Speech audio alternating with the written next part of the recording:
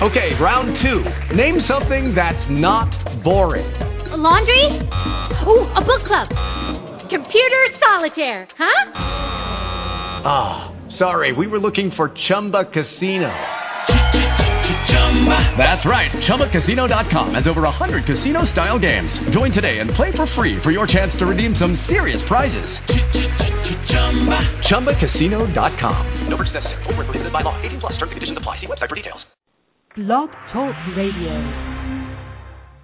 Good morning, folks. Troy Dooley, the host of the Beachside CEO, and today we are finishing up John Maxwell's wonderful book.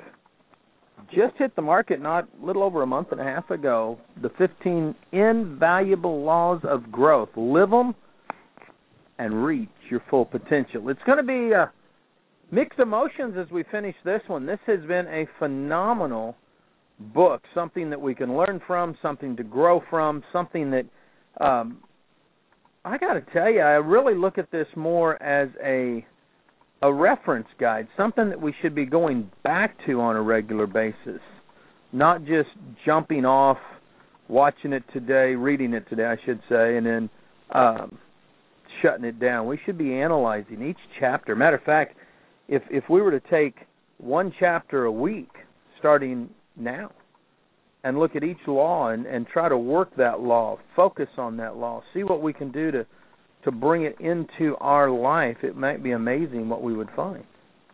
And those are the kinds of things that I enjoy. I love taking these books, writing in them, going back down the road and re-going through each chapter. And I've done this with all John's books because it helps me to better understand what is it I'm trying to do, what is it I'm trying to learn. Have I learned anything? That's the next big one right there. Did I learn something? If I haven't, then I've got issues. You know, that's going to be a major problem. And I think that in this case, definitely we've learned something. We're in Chapter 15, the Law of Contribution. Growing yourself enables you to grow others. If you're not doing something with your life, it doesn't matter how long it is. You know, I think about this as I first started thinking about it as a dad, you know, and looking at things and trying to realize, well, what's the scoop? You know, what is it that I'm trying to do, trying to accomplish? And then as my kids grew older, I started looking at, well, am I still growing? Am I growing as a parent? Am I growing as a businessman? Am I growing as a husband? Man, I've fallen short in all those areas. But I have continued to grow, even though sometimes I make mistakes. And I think that's the key. John starts this out. He says, I must confess that in the beginning, my motivational for personal growth was selfish. I wanted to grow so I could be successful. There were goals that I wanted to accomplish, milestones I wanted to achieve. But along the way, I made a life-changing discovery. My process in personal growth also opened doors for others. It made it possible for me to make a contribution to them. It led us not just to be the achievement of success, but to work on significance. And, you know, this book has helped me because I've got some major decisions to make before the first of the year on my business, on the direction that we take our business next year. And this book has been able to help me do that because I know I want to make significance in other people's lives, not just my own. You know, and as I read through this, I started saying, okay, what about me? This is great for Maxwell, but what about me? You know, is adding value to others still a high priority in my life? And I realized that it was.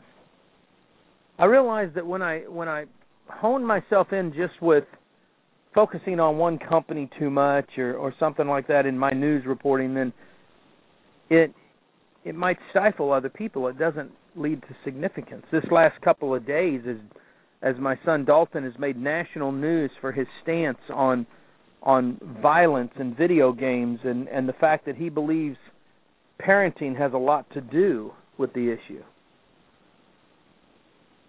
And newspapers like the New York Daily News has picked up that story when him and others in his sphere of influence said, out of respect for these 26 dead let's give a day of no shooting. And on Friday, across the world, video games will go silent as they respect what happened and prove that they are a society. It's funny because who would have thought that a kid just from the neighborhood who at 14 started running non-profit organizations would at 22 be leading a national, what I've coined as a national revolution of showing how much gamers care about this issue. See, that's providing significance, and I'm passing on something to him who he's passing on to the world. Ben Franklin once said, I would rather have it said that I had lived usefully than I had died rich. Ben Franklin's one of my heroes, and I take that because I'd rather leave behind a legacy than die a hero. He also went on to do some other things. See, Franklin didn't see the world in terms of how much he could make from it, but in terms of how many people he could help. When he created the Franklin stove, instead of patenting it and taking it and keeping it for himself, he made it open-ended so everybody could use it. Dr. John C. Van Horn wrote this: Franklin's philanthropy was what I call a collective nature. His sense of benevolence was aiding his fellow human beings and doing good to society. In fact, in one sense, Franklin's philanthropy, his sense of benevolence, was his religion. Doing good to mankind was, in his understanding, divine. I thought, man, that's pretty good. Franklin used to ask himself every morning, what good shall I do today? And at night he'd say, what good have I done today? Shouldn't we all be doing that? See, to do that, we've got to look outside ourselves. We can't look internally. John writes a story that I thought was so powerful in here. He said, my dad still likes helping others. A few years ago, Dad was getting ready to move into a new assisted care living center. And he let me know that he wanted to be the first person to move it in when it was open. This is important, son. I need to be first, he emphasized. Now, in the Maxwell family, that's a trait that we all want to win at everything and anything that we do, so I suspected that Dad was up to something. I said, well, why do you want to get there first, Dad? You see, he responded, there's going to be a lot of old people moving into that facility. Dad was in his late 80s at the time. And that's all going to be foreign to them, and they're going to be scared, and I want to be all moved in so I can greet them when they arrive, introduce myself, and show them around and let them know that everything's going to be all right. John writes a side note in the book and says, when I grow up, I want to be more like my dad. See, even in his 80s, Dr. Maxwell is wanting to help other people. John says we need to be a river, not a reservoir, and that took me for a minute. I thought, what's he saying? He says, how do you increase your chances of being able to help others? To be able to really make a significant contribution in your lifetime, then you need to think yourself as a river, not a reservoir. He said most people who do make personal growth part of their life, it's to add value to themselves. They're like a reservoir that continually takes in water, but only to fill themselves up. In contrast, a river flows. Whatever water it receives, it gives away. And that's the way we should be. And I thought, man, that is good. That's just some stud stuff right there. And he says, here's some questions. He got these from Gordon MacDonald. He said, who mentors you and offers you a baseline on wisdom? Who mentors you to aspire to be a better person? Who challenges you to think? Who cheers on your dreams? Who cares enough to rebuke you? Who is merciful when you have failed? Who shares the load in pressurized moments? Who inspires you to seek faithfully after God? Who loves you unconditionally? John put a quote in here from Jimmy Carter. I'm not a fan of his political endeavors, but his humanitarian ones have been pretty solid. And Jimmy says this, I have one life and one chance to make it count for something. My faith demands that I do whatever I can, wherever I am, wherever I can, for as long as I can, with whatever I have to try to make a difference. I thought, man, that's pretty good.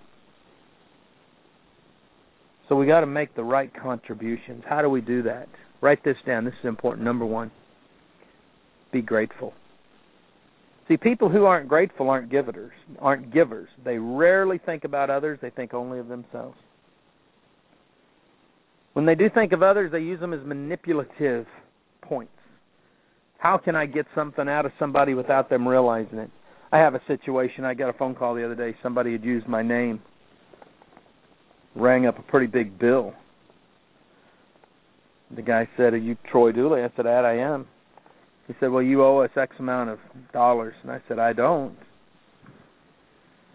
And he started to get very belligerent. And I said, "Just hang on a minute. Don't go getting in a tizzy. You're just getting paid hourly."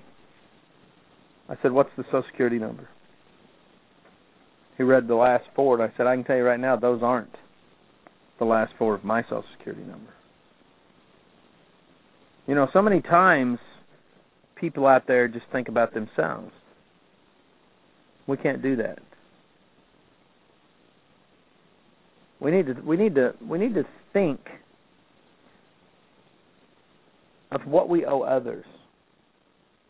John's dad, Mr. Maxwell, Dr. Maxwell, said this when John was young. He said, "You need to understand that everyone depends on somebody to help them." He said, "John, when you were born, you already owed your mother for 9 months of room and board." I thought that's pretty stout. So many times we don't see that we already owe our mom and dad. We already owe others. Zig Ziglar said, "You can get everything in life you want if you help enough people get what they want." And I've used that so much. He died a couple of weeks ago, went home to be with the Lord. This is what we have to do if we want to make this happen and make it happen right. John writes something in his book. He said, "There is no success without sacrifice. If we succeed without sacrifice, then it's because somebody else went before us and made the sacrifice. If you sacrifice and don't see success, then someone who follows will reap success from your sacrifice." Best story I can use there is King David and his son Solomon.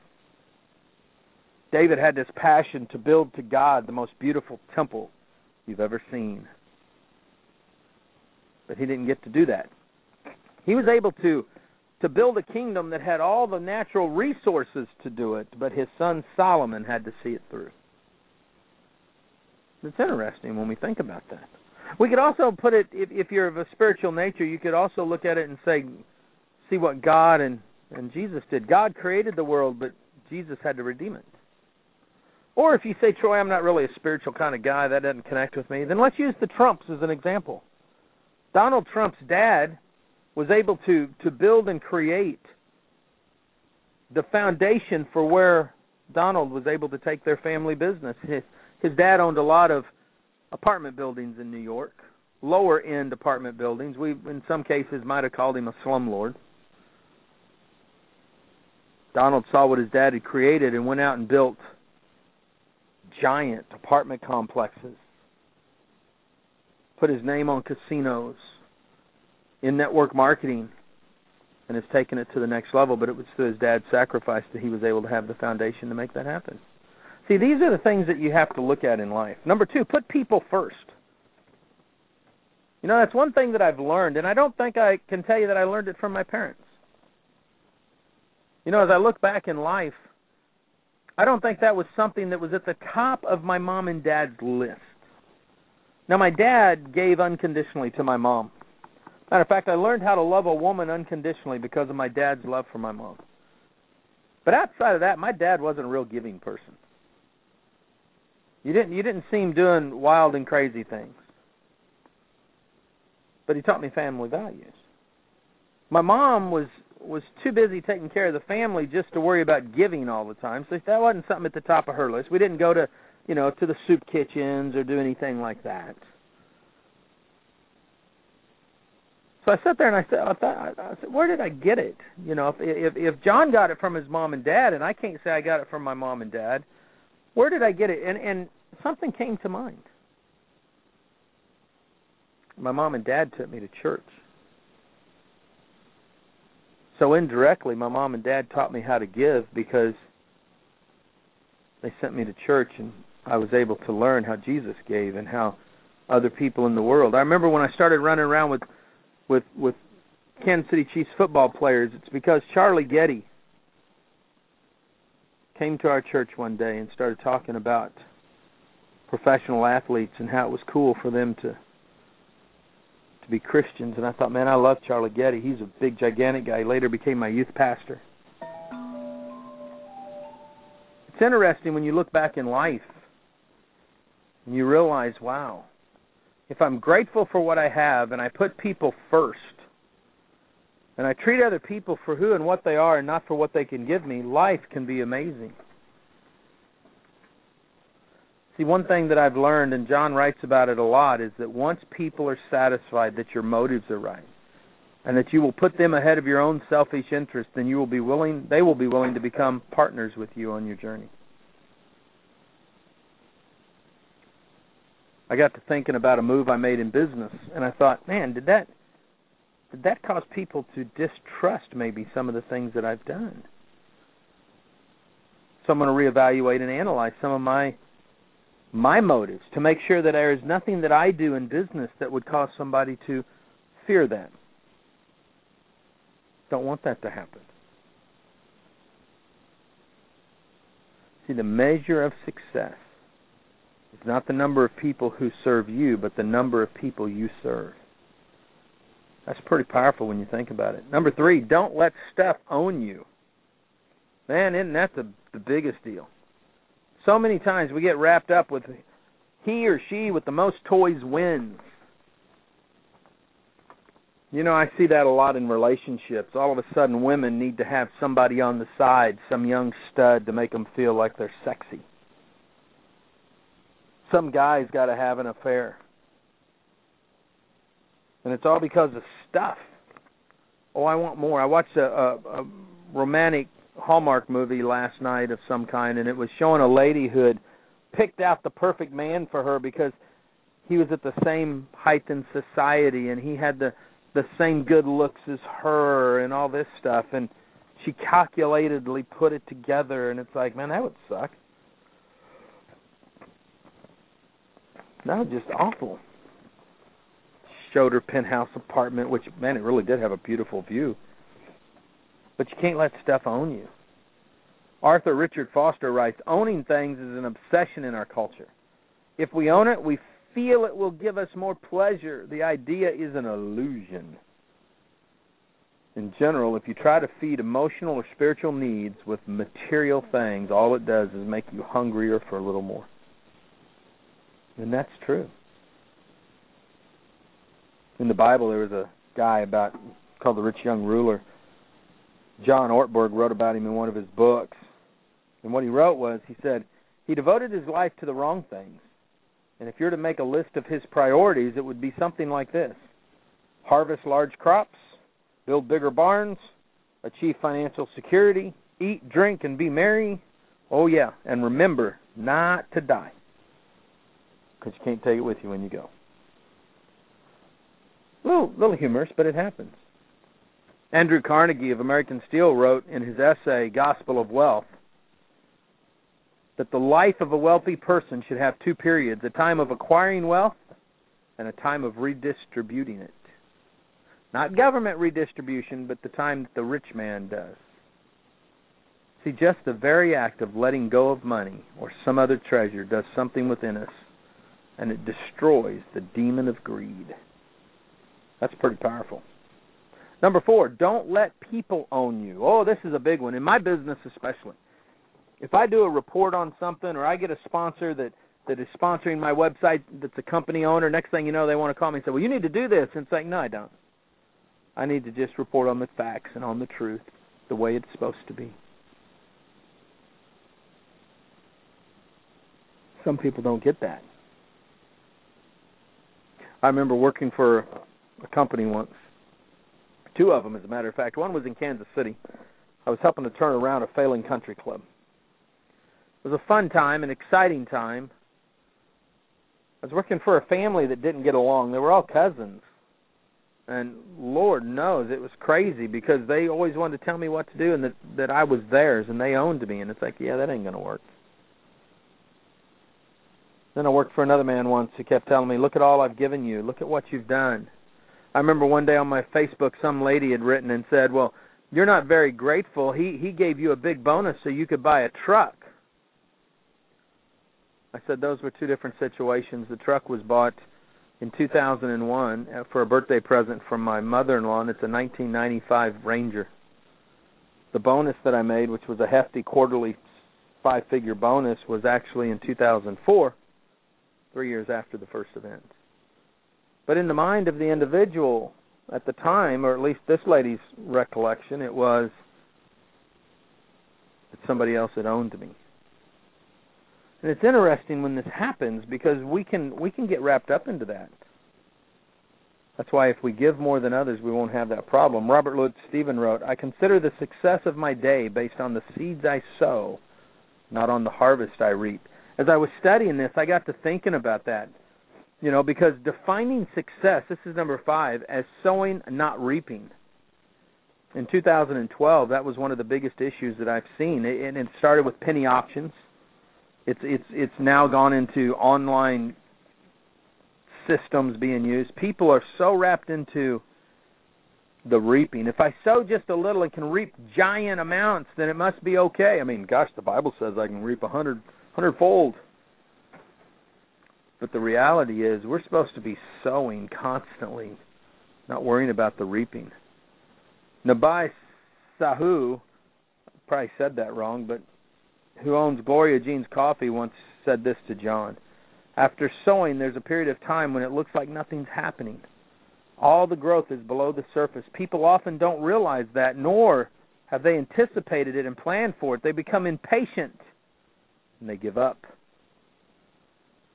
We learned earlier, bamboo takes 5 years for it to sprout out of the ground, but then it just grows like crazy. Many times we need to take time to let the sowing happen. George Washington Carver said it this way, no individual has any right to come into the world and go out of it without leaving behind his distinct and legitimate reasons for passing through it. That's pretty rocking right there. Number 6, focus on self-development, not self-fulfillment. The world today seems to want instant gratification, or what I've coined as instant self-fulfillment.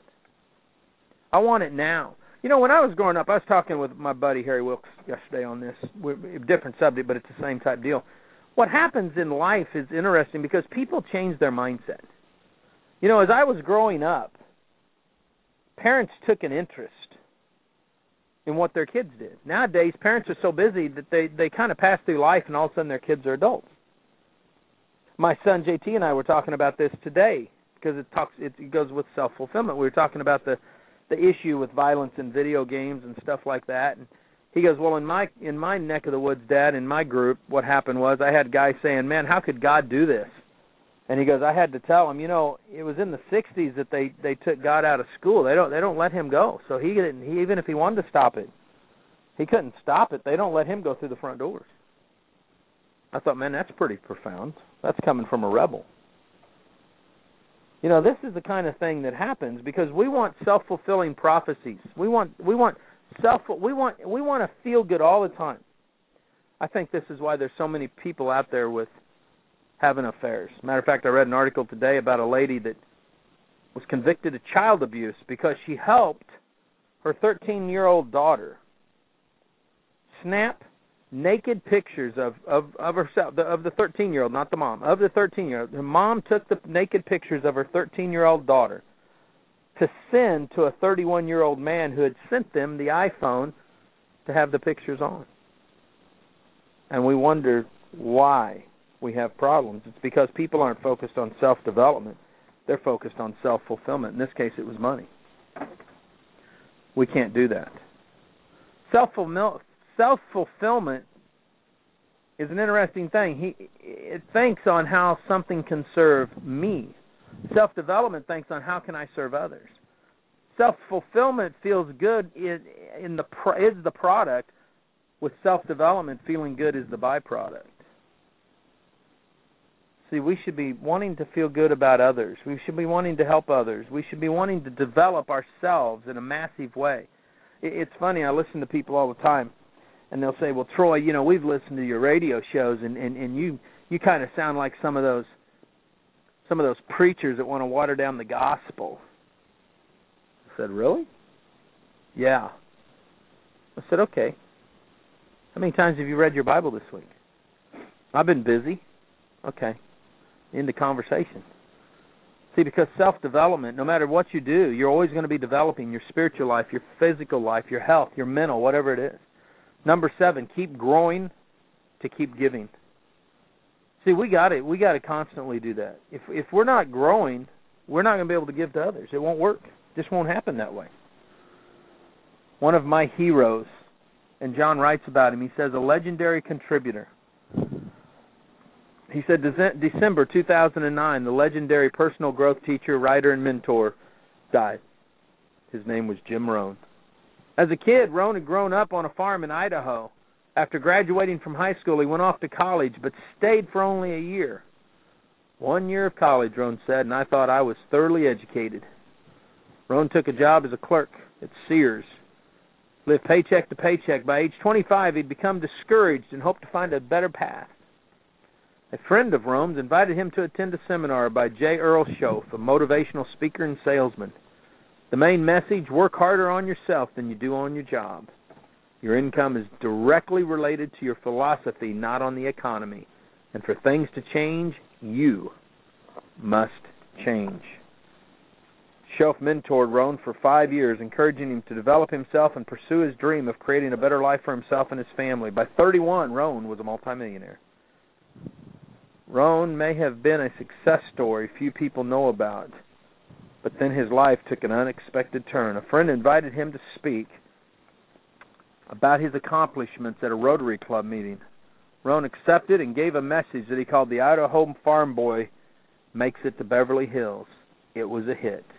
Others began to invite him to speak. At first, he spoke to service organizations, high school students, and such. In 1963, he launched a conference business. During a career developing people that lasted more than 4 decades, this is the big one here, listen to this.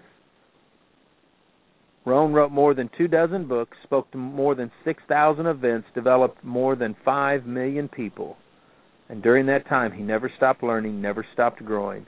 He once observed, the greatest gift you can give to somebody is your own personal growth. Wow, isn't that pretty big? That's just amazing to me. When he passed away, later that year, later the next year, there was a tribute. It's February 6, 2010. I remember this event. I wasn't there, but I do remember this. We bragged about it. The guest speakers who honored him included Anthony Robbins, Les Brown, Brian Tracy, Chris Widener, Dennis Waitley, and Darren Hardy. And of all those people, the only one that has not mentored me either at a distance or personally has been Les Brown. Chris Widener and I are great, great friends. Dennis Waitley was one of my first motivational guys that I ever listened to. He's got so many great ones. Darren Hardy and I have met numerous times. He's sent us his books to do. He's good friends with Richard Brooke. When you give, that's what matters most, folks. You have to give. This has been a great book that we've studied. The question is, are you going to apply it to your life? Are you going to write in it? Are you going to buy it? Are you going to put it on your Kindle? What are you going to do? You're just going to blow it off and say, man, I had a great 15 weeks with Troy. He's so cool. That ain't going to put any money in your pocket. So you better grow and do something. That's the name of the game. Folks, we probably won't do any shows next week. I'll be honest with you. It's Christmas. I want everybody to enjoy life. We may do, well, you know what, tomorrow. I'm not even going to do a show tomorrow. There's a bunch of archives people can pick up if you're listening. And we'll pick back up the first of the year. I'm just going to take the next few days off, and I'm going to study this book and study where I want to go. And then in January, we're going to start Michael's book on social media. I think you guys will enjoy it. I'm going to share how he's helped me. We're going to see if we can get him live on the radio show. Folks, live life like an epic adventure. Stay dangerous, stay strong. Have a great Christmas. And remember, you've been listening to the Beachside CEO on the Home Business Radio Network, the voice in Positive Powered Radio. Lucky Land Casino, asking people, what's the weirdest place you've gotten lucky? Lucky? In line at the deli, I guess? Aha, in my dentist's office. More than once, actually. Do I have to say? Yes, you do. In the car before my kids' PTA meeting. Really? Yes. Excuse me, what's the weirdest place you've gotten lucky? I never win and tell. Well, there you have it. You can get lucky anywhere, playing at LuckyLandSlots.com. Play for free right now. Are you feeling lucky? No purchase necessary. Void where prohibited by law. 18+. Terms and conditions apply. See website for details.